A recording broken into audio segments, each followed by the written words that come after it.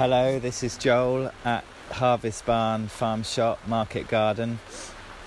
It's April the 28th. That is the sound of rain falling on the polytunnel. A couple of weeks ago we got the plastic on and finished off all the ventilation on the sides and the doors. So the polytunnel is now fully functioning, which is amazing.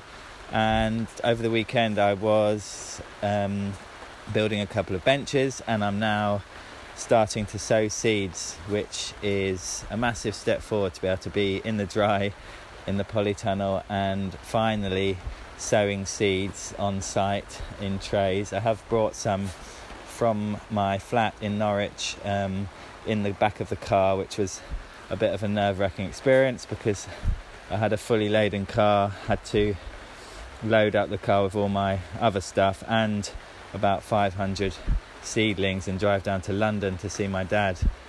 Almost had an accident because a lorry cut up a car in front of me and I had to brake suddenly and half the seedlings did a somersault in the back of the car. But luckily they were all okay. I was most worried about some lettuce seeds that I'm trialling with the Gaia Foundation, but they were okay. And then I had to unload them and load them up again and come up to Peterborough. And they have all made it safely here, so I'm waiting for a bit of a dry gap to plant them out. That may not happen, so I may have to get muddy and wet again.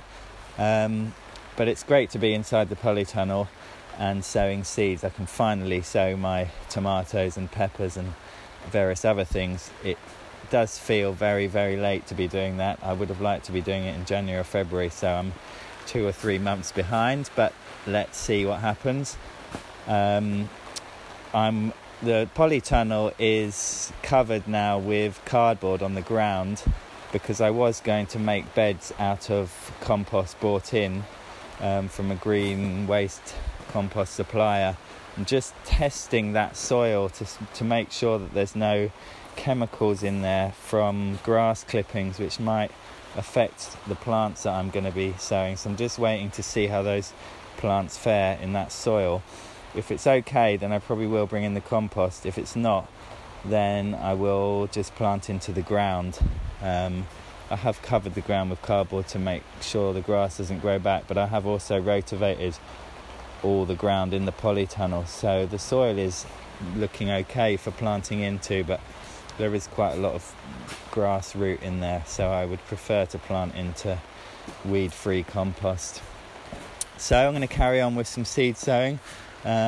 Quite nice to be in here with the sound of the rain on the plastic and to be staying dry and relatively warm. The temperature's gone down to about 8 degrees again, so after that very hot period of a few days last week, its temperature has dropped again, so it's fluctuating quite a lot this spring. We'll see what the summer brings.